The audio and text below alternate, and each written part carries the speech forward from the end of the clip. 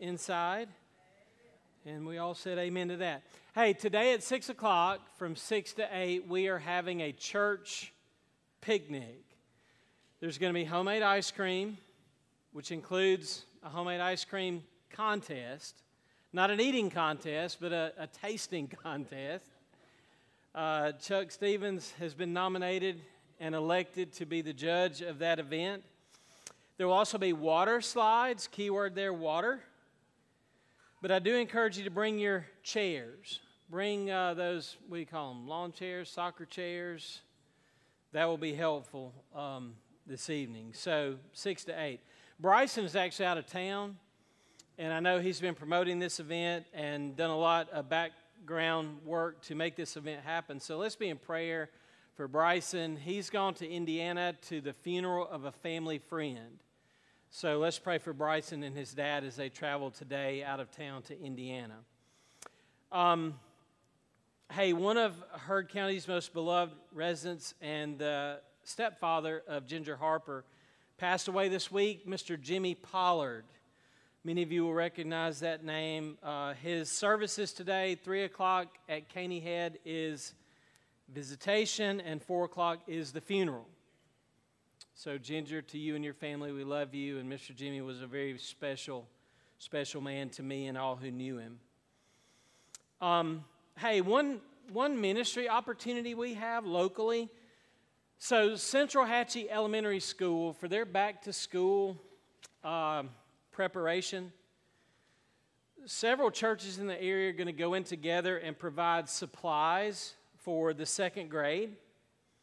Well, we're actually supplying for the second grade. Other churches are doing the others. So I've already passed out a few of these, but we need a few more taken care of because we need 40 bags of supplies. Long story short, if you're interested, I place some of these flyers on the desk in the Welcome Center, and in the bottom left corner, highlighted in yellow, is the list of supplies. This is pretty extensive. But I know all of you are up to this, okay? So, see Crystal, she's expert Walmart shopper in town. But this will be a blessing to the children of the second grade at Central Hatchie. So, again, we've been given this as an opportunity. Let me make sure. I want to thank the church for prayers for Mr. Richard Smith. He is vastly improved and wants to thank our church. And I talked to Billy Vaughn just a few moments ago. He is at home, but he says he's really weak. So let's continue to pray for Mr. Billy. Now, next Sunday at 5 o'clock, choir practice, deacons meeting at 6 next Sunday. But today from 6 to 8, we're just doing ice cream and having fun. So hamburgers, hot dogs, water slides, and so forth. I think that's all that I had as far as announcements go. Ma'am? Probably, yes. Yes. Thank you. There will be a baptism next Sunday. I had forgotten to confirm that. I'm looking for Bill. So Bill Grissett, resident counselor among us now. I was going to read our passage of Scripture this morning and then pray, and then we'll sing. Good morning. I'm going to be reading from Psalm 51, verses 1 through 13. And if you're like me, I like when people put Scripture to music. And if you are like me, there are two great old Christian songs based off of these verses that I'm about to read. The first is by a guy named Charlie Peacock, and it's titled Psalm 51, and it's based off the beginning of the psalm. And then later in the passage I'm going to read, the late, great Keith Green put to music, and it's a song called Create in Me a Clean Heart. So I'm going to be reading Psalm 51, and this psalm is a psalm of repentance. David wrote it after Nathan confronted him with what he had done with Bathsheba. And so this is the context of this passage. So if you want to follow with me, Psalm 51, verses 1 through 13. Be gracious to me, O God, according to your loving kindness. According to the greatness of your compassion, blot out my transgressions. Wash me thoroughly from my iniquity and cleanse me from my sin. For I know my transgressions, and my sin is ever before me. Against you and you only I have sinned, and done what is evil in your sight, so that you are justified when you speak and blameless when you judge. Behold, I was brought forth in iniquity, and in sin my mother conceived me. Behold, you desire truth in the innermost being, and the hidden part of what you will make known wisdom. Purify me with hyssop, and I shall be clean. Wash me, and I shall be whiter than snow. Make me to hear joy and gladness. Let the bones which you have broken rejoice. Hide your face from my sins, and blot out all my iniquities. Create in me a clean heart, O God, and renew a steadfast spirit within me. Do not cast me away from your presence, and do not take your Holy Spirit from me. Restore to me the joy of your salvation, and sustain with me a willing spirit. Then I will teach transgressors your ways, and sinners will be converted to you. Pray with me. Father, we just come before you. We just thank you and praise you for just loving us, being compassionate enough to us to confront us when moments arise where we need to be confronted, for loving us even in the darkest moments of our life, for forgiving us of those same moments, and Father, just for being there and being a God who truly loves and cares about his people, Father. Just pray for Bryson as he travels, God. I pray for our whole staff as they begin this worship service. Father, we pray that this service would be worthy in your sight. Be with Neil as he brings the word, Father. We just pray you would bless our staff, God. Just renew, revive, and refresh them, God. Help them in everything that they're doing, Father. And Father, we just pray that this church would be a lighthouse to this community. And Father, we love you, we thank you, and just ask this in your name. Amen.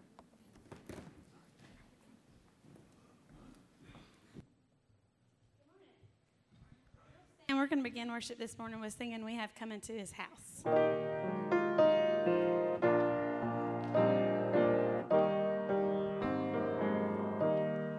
We have come into His house and gathered in His name to worship Him.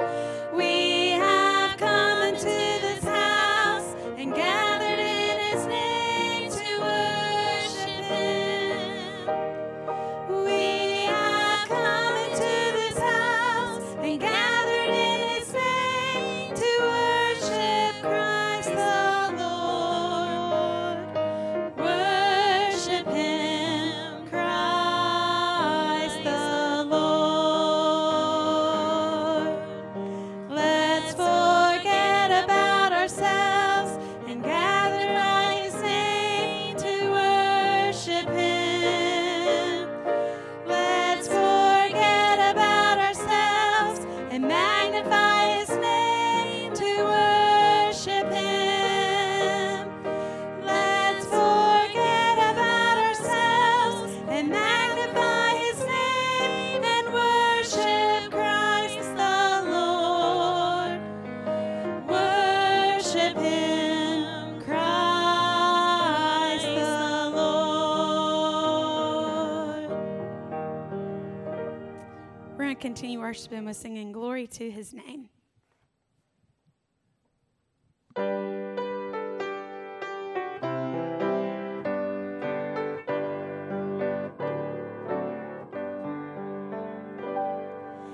Down at the cross where my Savior died, down where from cleansing from sin I cried, there to my heart was the blood applied. Glory to His name, glory to His name, glory to His name.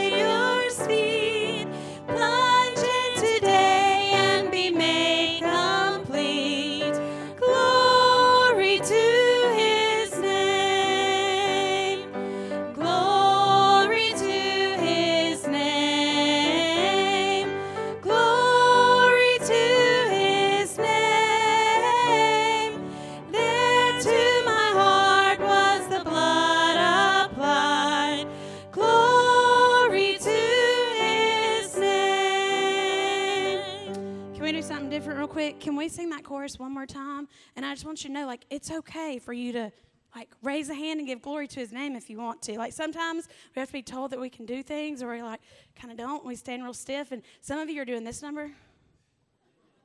Like, several of you. So we're going to sing it one more time. And if you want to raise your hand, you can totally do that in this building. So let's sing that chorus one more time. Glory to his name. Glory to his name. There to my heart was the blood applied. Glory to his name. Felt pretty good, didn't it? You can be seated.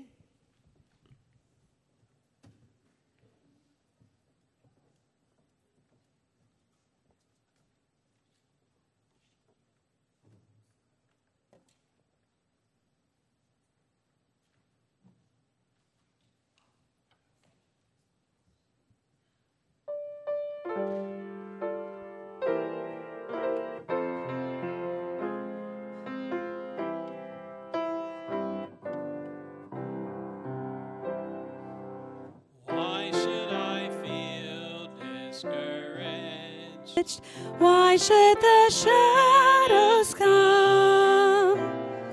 Why should my heart be lonely and long for heaven home? When Jesus is my portion, my constant friend is he. His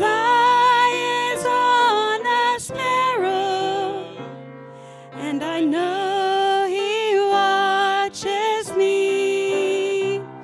His eye is on the sparrow, and I know he watches me.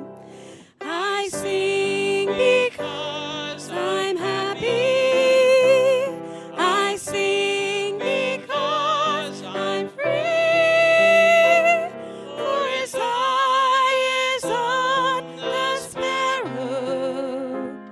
And I know he watches me.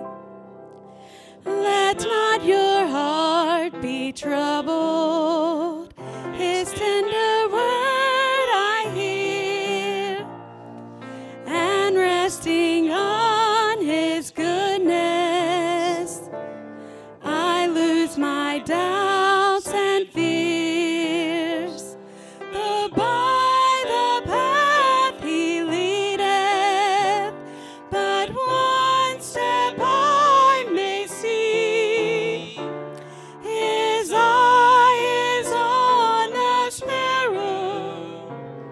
And I know he watches me. His eye is on the sparrow, and I know he watches me. I sing because I'm happy.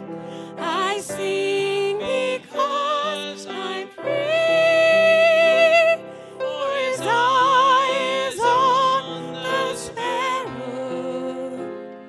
And I know he watches me. Whenever I am tempted, whenever clouds arise, when songs give place to sighing, when hope within me dies, I draw to him. From care he sets me free. His eye is on the sparrow, and I know he watches me. His eye is on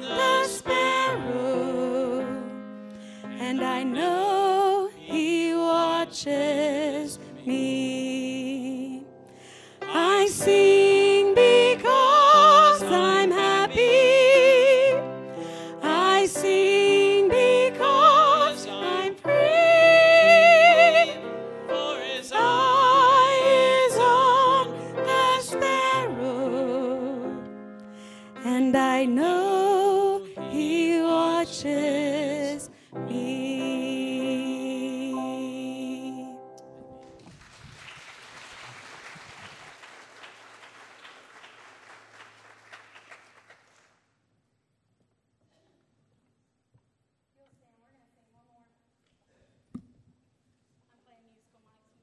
Today, we're going to sing He Leadeth Me together to set up for our message.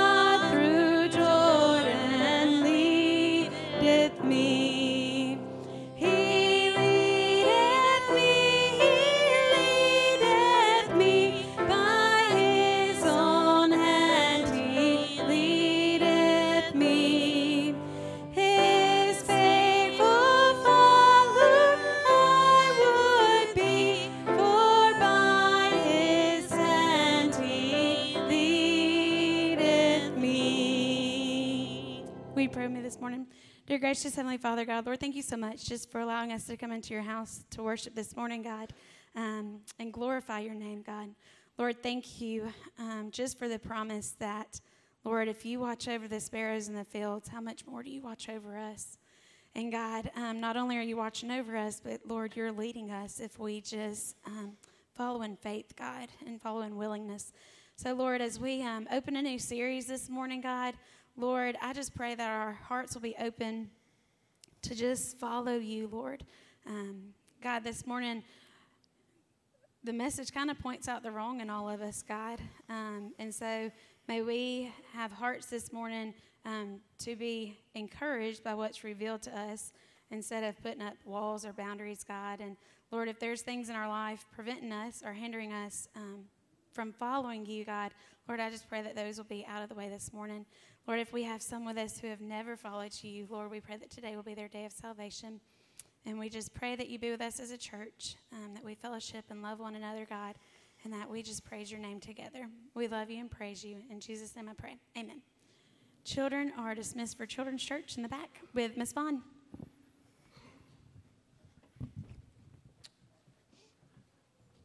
Okay, as our children leave, please turn to the book of Isaiah. We are finished with Galatians. If you were not here last week, that was our last sermon of 23, I think, in Galatians. So here's my hope for the book of Isaiah, which is an incredible book. The thinking on Isaiah is that everything essential to Christian theology is found in the book of Isaiah. Meaning, if you or I were imprisoned and all we had was the book of Isaiah, we would have all that we would need for life and godliness. So, now I know if you are thumbing ahead, you see, man, Isaiah has 66 chapters. And if I've followed his pattern, I don't know what will happen first, his retirement or Isaiah. But here's what my hope and my plan is that we will be in Isaiah until Advent. Okay, so I'm not going to preach verse by verse through Isaiah like I normally approach a book. I'm going to pick what I feel are about the 20 key passages in Isaiah. And we're going to preach those 20, and then we are going to celebrate Christmas and Advent, okay? Does that sound like a plan? So here you're talking about Christmas in July. So Isaiah chapter 1, beginning with verse 1, and I'm going to read through verse 20, but I encourage you between the sermons to study the book, study the context. That's going to be crucial to keeping up week to week, not only for your personal growth, but for understanding a lot that I'm attempting to communicate. So the other honest piece I need to give you is that I'm preaching someone else's sermon today. In fact, over the next 20 weeks, I'm going to be preaching someone else's sermon. I'm going to be preaching Isaiah's sermons. His sermon is perfect. And my delivery is going to fall short, and my illustrations at times are going to be silly or crummy. But when we are reading his message to his people, we are reading nothing less than God's word, and we need to approach it as such. So let's dive into this. The book of Isaiah. The vision of Isaiah, the son of Amoz, concerning Judah and Jerusalem, which he saw during the reigns of Uzziah, Jotham, Ahaz, and Hezekiah, kings of Judah. Listen, O heavens, and hear, O earth. For the Lord speaks, quote, sons I have reared up and brought up, but they have revolted against me. An ox knows its owner, and a donkey its master's manger, but Israel does not know, my people do not understand. Alas, sinful nation, people weighed down with iniquity, offspring of evildoers, sons who act corruptly. They have abandoned the Lord. They have despised the Holy One of Israel. They have turned away from him. Where will you be stricken again as you continue in your rebellion? The whole head is sick. The whole heart is faint. From the sole of the foot even to the head, there's nothing sound in it. Only bruises, welts, raw wounds, not pressed out or bandaged, nor softened with oil. Your land is desolate. Your cities are burned with fire. Your fields, strangers are devouring them in your presence. It is desolation. It's overthrown by strangers. The daughter of Zion is left like a shelter in a vineyard, like a shack out in the field, like a watchman's hut in a cucumber field, like a besieged city. Unless the Lord of hosts had left us a few survivors, we would be like Sodom and we would be like Gomorrah. And you're thinking, where is the good news in all of this? Okay? Got to take the book as a whole. Verse 10, hear the word of the Lord, you rulers of Sodom. Give ear to the instruction of our God, you people of Gomorrah. What are your multiplied sacrifices to me, says the Lord? I have had enough of burnt offerings of rams and the fat of fed cattle. I take no pleasure in the blood of bulls, lambs, or goats. When you come to appear before me, who requires of you this trampling of my courts? Bring your worthless offerings no longer. Incense is an abomination to me. New moon and Sabbaths, the calling of assemblies, I cannot endure iniquity and the solemn assembly. I hate. Man, that's a strong word, isn't it?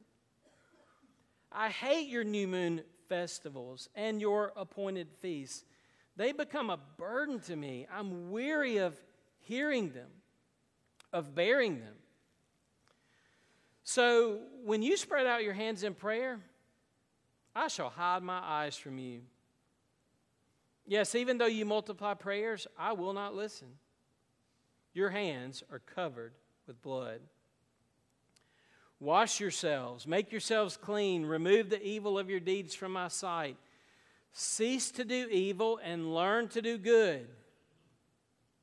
Seek justice, reprove the ruthless, defend the orphan, plead for the widow. Come now, let us reason together, says the Lord. And then notice there's a shift here, okay? There's hope here. Though your sins are as scarlet, they will be as white as snow.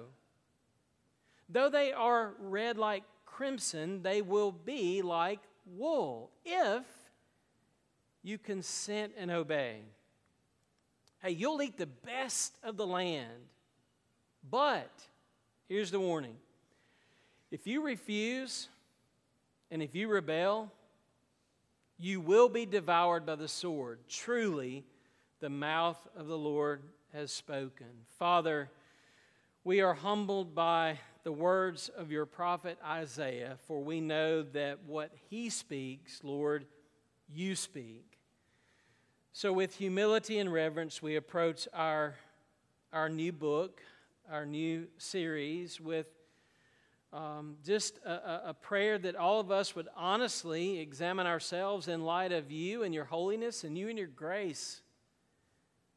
Help us to understand that first we must come to grips with the bad news before we will ever really love and embrace and trust the good news. So thank you for how you approach us through your prophet Isaiah. In Christ's name we pray. Amen. Okay, so I'm going to title this first introductory sermon, A Necessary Orientation. A Necessary Orientation. Now, I preach in such a way that as I do so, you can tell a little bit about what all's going on in my own personal life. And so Tuesday, my son Jake has a college orientation at Shorter University. So we've got that on our minds. This will not be my first college orientation. I went through one myself many moons ago. I've been through a few with my older sons, and just to be honest with you, the older I get, the better I pay attention to the orientations. Now, if you're in transition, starting at a new school or a new job or whatever, it's always good to go through orientation. Because in your orientation, you're going to hear, this is how life works where you are now going. These are the rules. This is the culture. Here are your obligations and responsibilities. Here are the things that you need to know. In order to do things well where you are now, this is what you have to deal with. Now, the reason I call this a necessary orientation is that God has called Isaiah to set things right with God's people in the world. Isaiah is reorienting God's people to how life really works. And if you and I, as the people then, are going to do life well, and if we're going to do life appropriately, then there are certain facts that you and I must come to grips with. These are irreducible. They're as tangible and realistic as gravity. But they are spiritual truths that all of us every day are living in and functioning in, whether we accept them or believe them.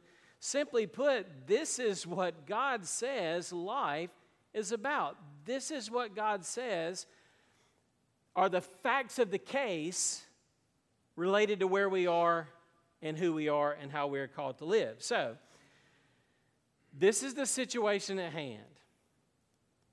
And so I want to lay before us this morning 5 truths, 5 facts, so that we can orient ourselves or reorient ourselves to life in God's world. Now, number one, and again, I'm preaching Isaiah's sermon with my own structure and ideas and comments and illustrations.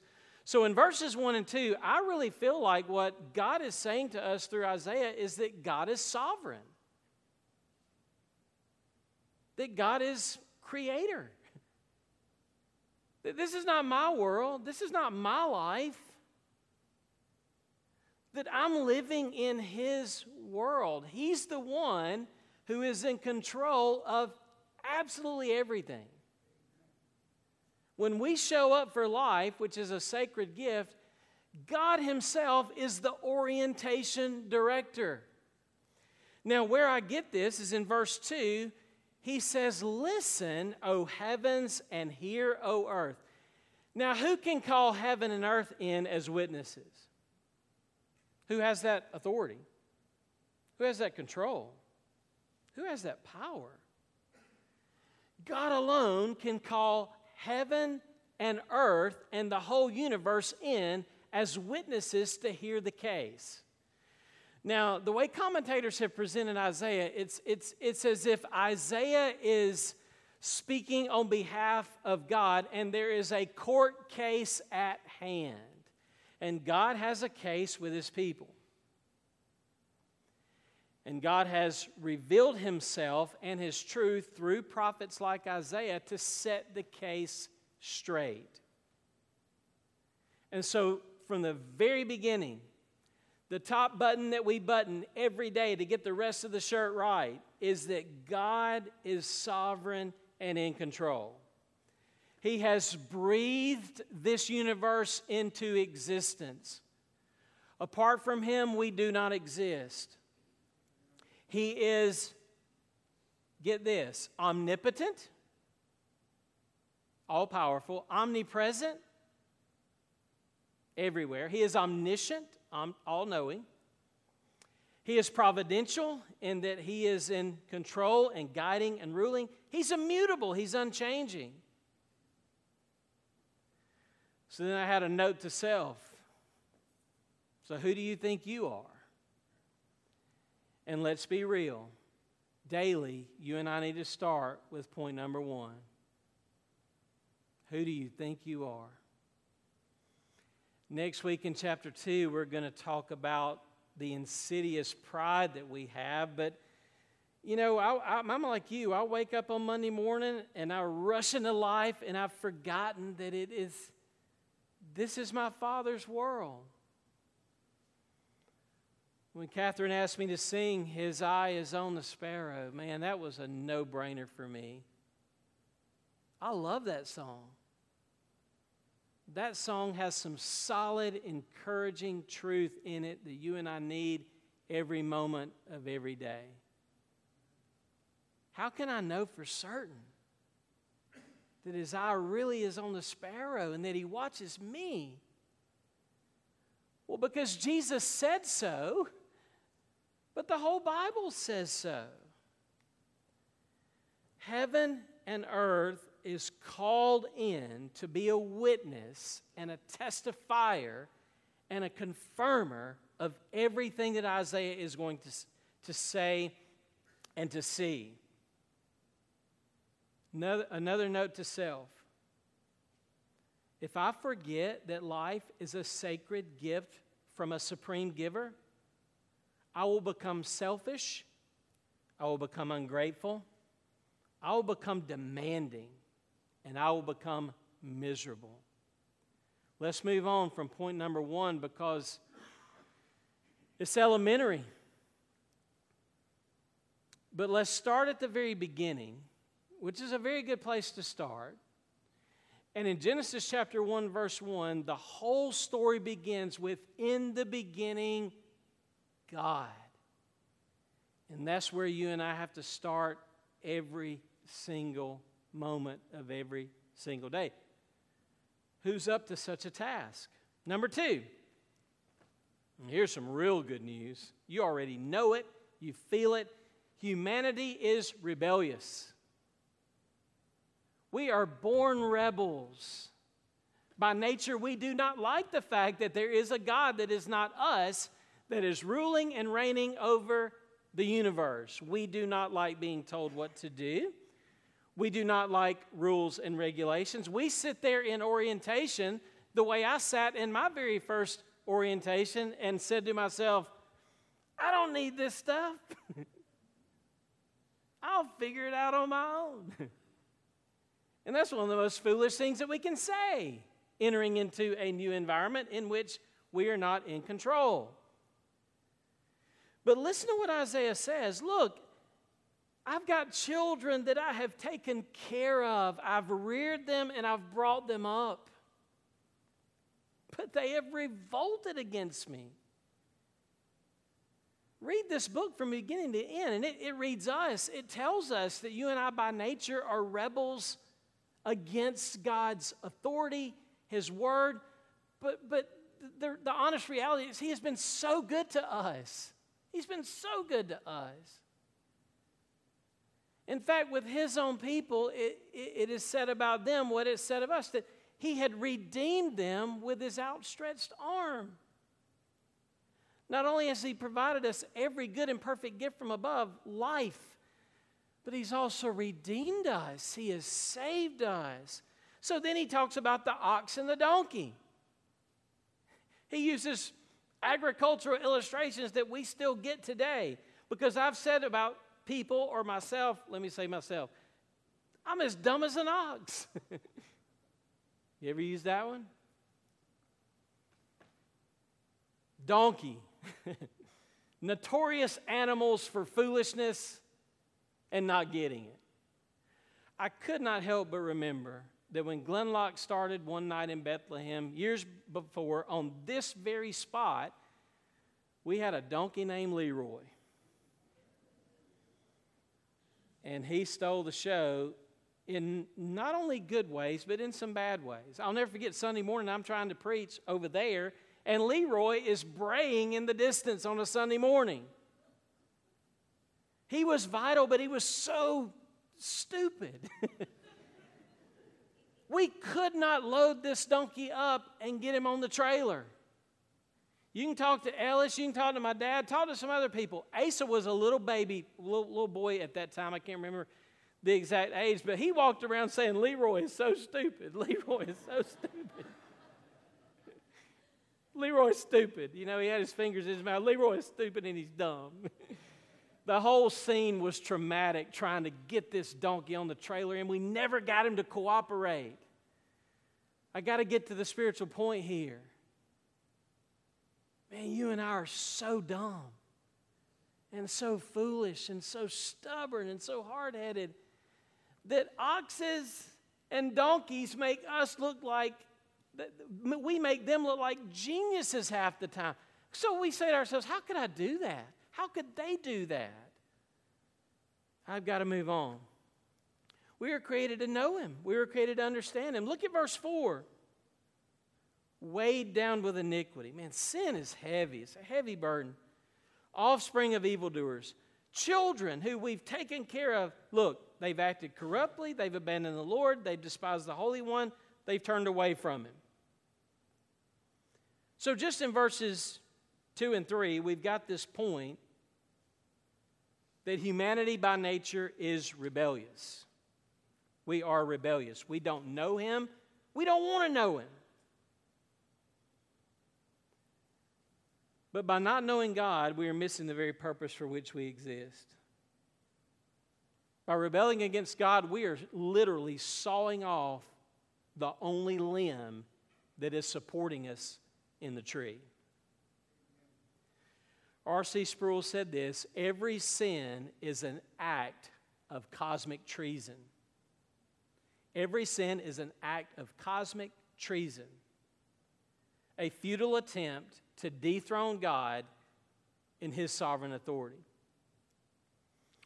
Got to move on, but 2 facts in orientation already given us. Number 1, God is sovereign. Number 2, hey, we're all rebels. And the basis of our rebellion is against God and His authority. Number 3, sin has consequences. We saw just a couple of weeks ago in Galatians, you reap what you sow. Now, what he's going to rattle off next is just the reality. Okay, have it your way. Go against God. But there are God-ordained consequences in life, whether you like them or not, whether you accept them or not. This is the way it's going to be in God's universe. And so in verse 5, let's walk through this quickly, okay? Where will you be stricken again? I mean, like, you never learn. You continue in rebellion. So then he says from top to bottom, this is comprehensive. It's universal. It sounds a lot like Romans chapter 3, if you're familiar with Romans chapter 3.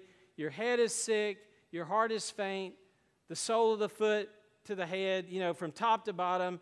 There's no aspect of our lives that's not tainted by the consequences of sin. Just look around you, look at us. There's nothing sound in it. It lacks integrity and soundness. There's bruises, there's welts, there's wounds that are not taken care of. They're not bandaged up. There's no nursing. There's no care. This is a mess. And so it leaves you asking the question, what happened? What happened? Hey, we were at Carrollton Manor on Thursday. We go once a month and we sing songs like His Eyes on the Sparrow. And at the end of our time at Carrollton Manor, a little man, older man, obviously, Carrollton Manor, he's in a wheelchair and he scoots up to me. He didn't sing the whole time we were there. He just looked the whole time we were there like he was in agonizing pain. And he does. He lives with chronic leg pain. And in many of our sessions, he has to leave. He can't be there anymore. Well, on Thursday, I noticed that he had bruises all over him. And his left arm was in a little cast.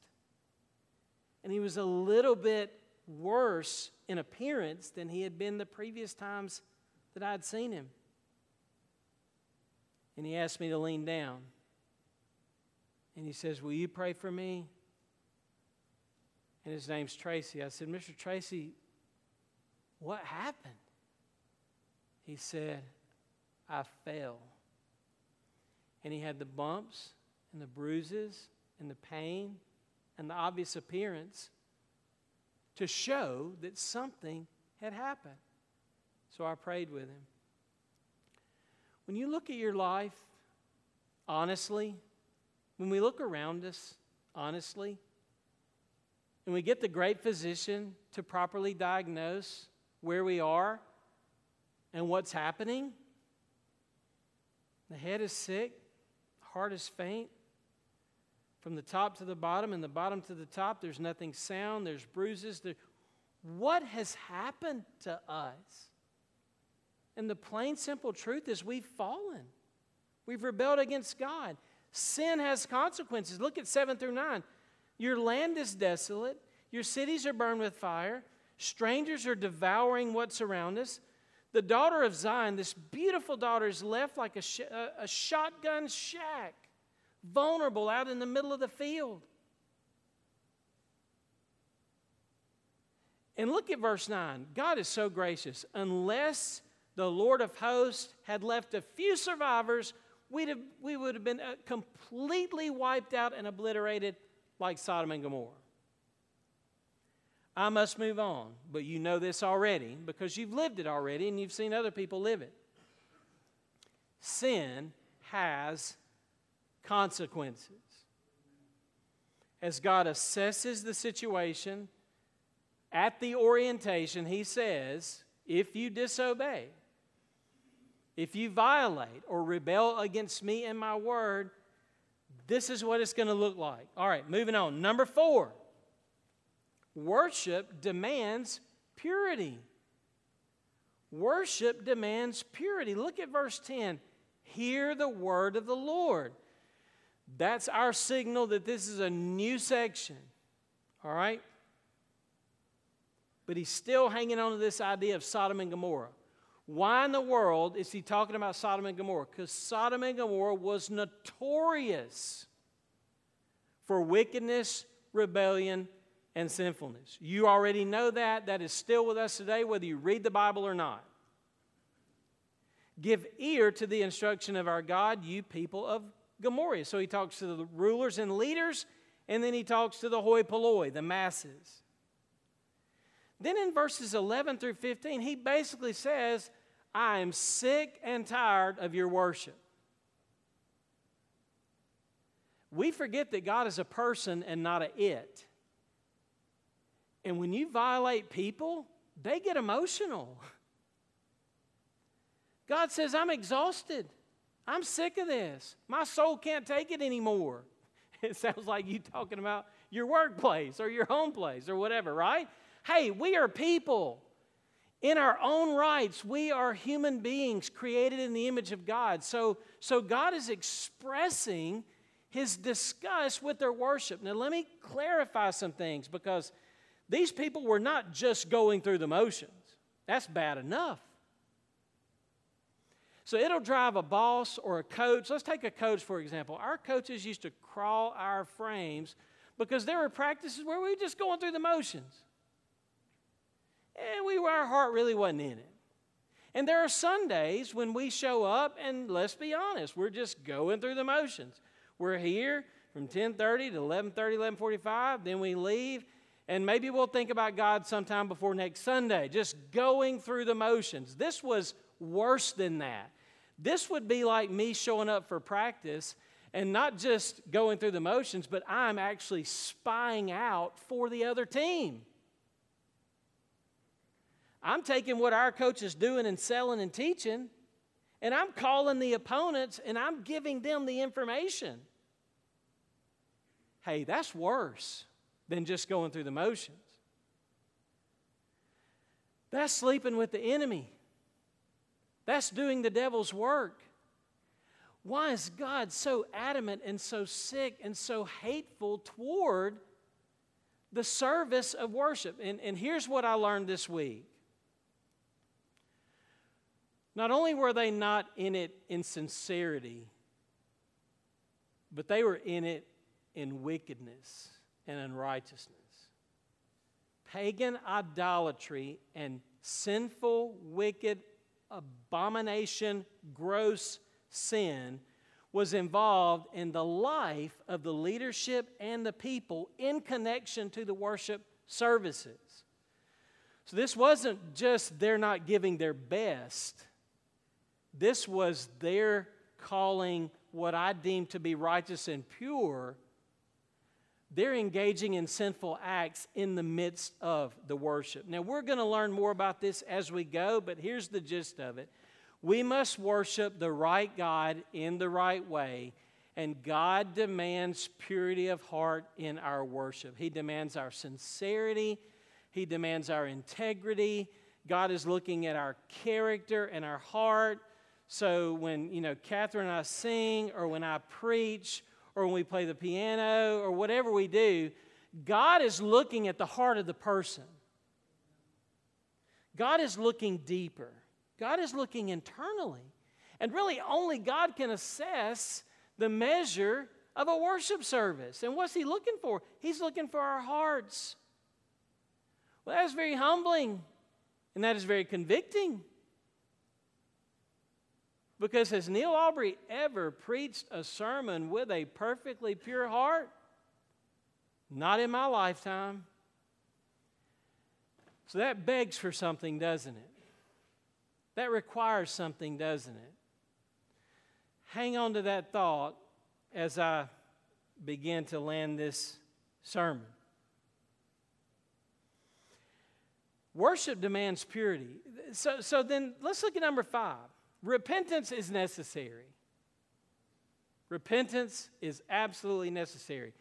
So God says basically, okay, when you're praying, your prayers are just hitting the ceiling. I'm not listening.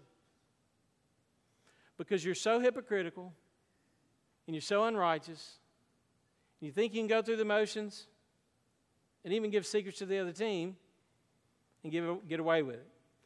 Look at verse 16. Wash yourselves. Make yourselves clean. There are nine admonitions. Aren't you glad I don't go through all these with lengthy explanation? 9 of them. I'm just going to talk about them. Wash yourselves. Number 1, Make yourself clean. Remove the evil of your deeds from my sight. Stop doing evil and learn to do good. Seek justice. Reprove the ruthless. Hey, if there are children and orphans in your area, you take care of them. If there are widows and vulnerable people in your community, you take care of them. Don't come into here and sing the songs and say good sermon and then go out there and take advantage of the vulnerable and the hurting out there in society. Go back to number one, God's sovereign. He sees it all. He knows what we're doing and He knows how we're living. And He's saying stop doing bad and start doing good. That's a simple sermon, isn't it? And look at verse 18. Here is the great invitation of God. Come. Hey, let's reason together. Now what this means is, you're rational people. You're smart people. Think about it. Let us determine what is right. Let's see what really is the case here. I got the picture of people arguing a call in a sport, and they've got these replays, and they call up to the booth. Was it on the line or not on the line? Was it targeting or was it not targeting? I'll tell you, in Georgia-Ohio State game, it was not targeting. Some of you know what I'm talking about. Just trying to see if you're listening. But God says, come, okay, and let's reason together. Then let's end on a serious good news note here, because this is Christ. Listen to what God says. After rattling off a series of bad things and then giving 9 instructions that are impossible for anyone like you and me to ever live in a righteous and pure way. I mean, can I really wash myself? Can I really clean myself up? As it says earlier, can I hide from God the evil deeds of my life? I don't know how you measure up, but I'm becoming more aware of how I'm measuring up, and it's not good. Though your sins are as scarlet, they will be white as snow. Though they are red like crimson, they will be like wool. If you will consent and obey, that is, repent and turn, hey, you'll have life and life abundantly. You'll eat the best of the land. But if you refuse and rebel, if you never break, never surrender, and you never wave the white flag, you will be devoured by the sword. The Bible says you will die in your sins. Truly, the mouth of the Lord has spoken. Repentance is necessary, but let's call a time out here. Because so far, I'm missing something. So far, I have heard the demands of orientation, but I need some help. I need good news. And that's why I'm here as the preacher this morning to say, we're going to take this book as a whole.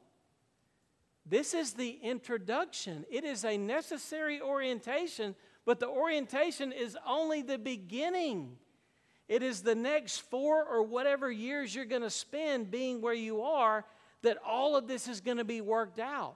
And so let me tell you, if you look back at verse 2, what did it say? Listen. Look at verse 2, hear.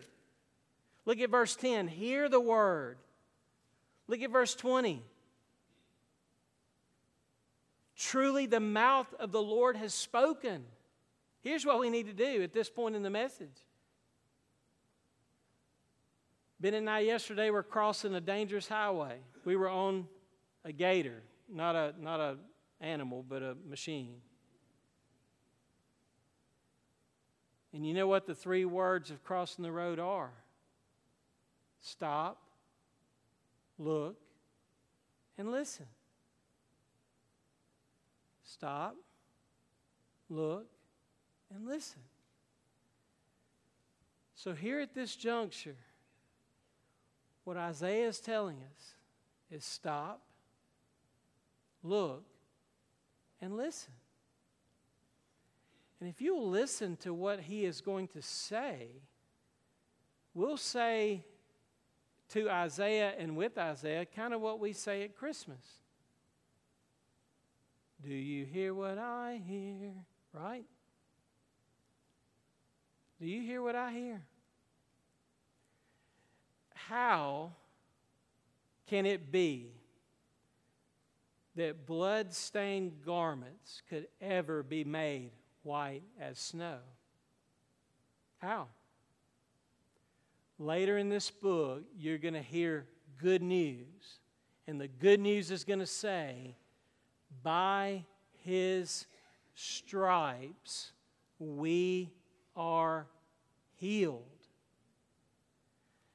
These 5 truths call for a Savior. You know what Isaiah's name means? It means Yahweh is salvation.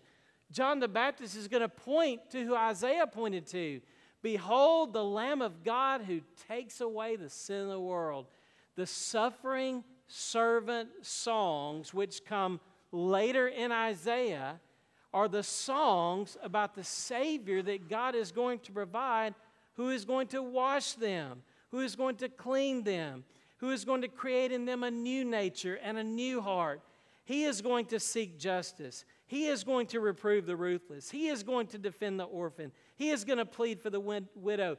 His sacrifice and his offering is going to be acceptable and pleasing to God. And by his righteousness, I'm going to be counted righteous. What I'm saying is that Isaiah paves the way for the good news of Jesus Christ. That's why Isaiah's gospel has been called the 5th gospel. You got Matthew, Mark, Luke, and John. But in Isaiah, you hear, all of us like sheep have gone astray.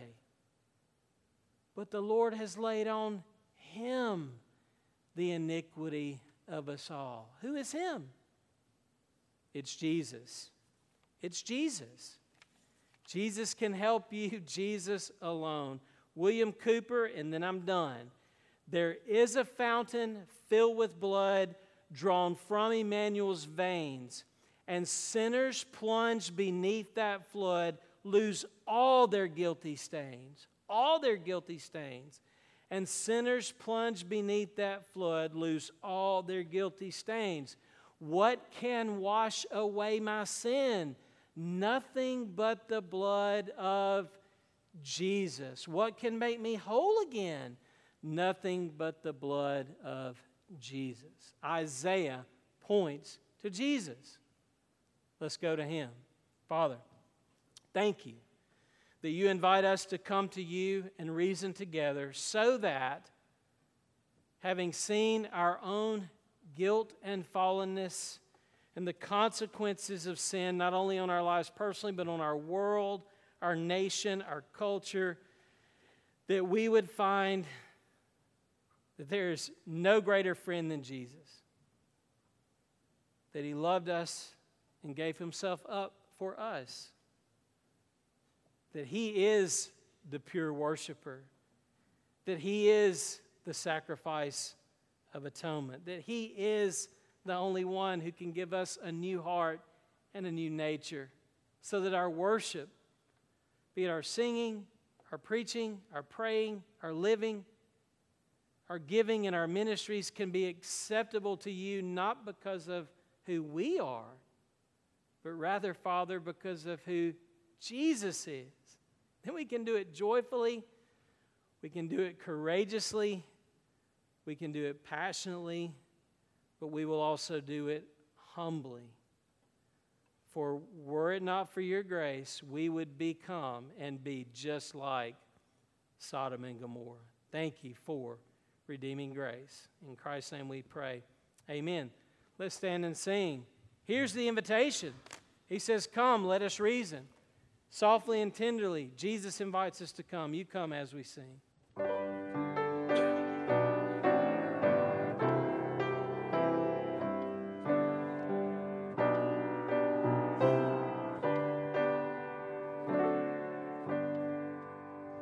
Softly and tenderly, Jesus is calling.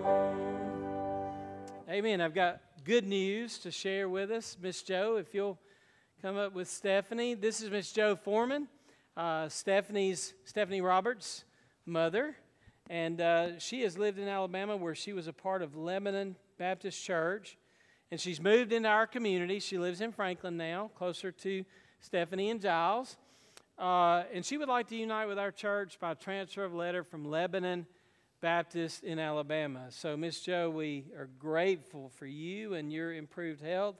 She's been in the hospital over the course of a few weeks, and we've been praying for her, and she's better. And anyway, that's enough of me. What's the pleasure of Glenlock Baptist Church? Okay. Have a second already. All in favor, let me know by saying amen. Amen.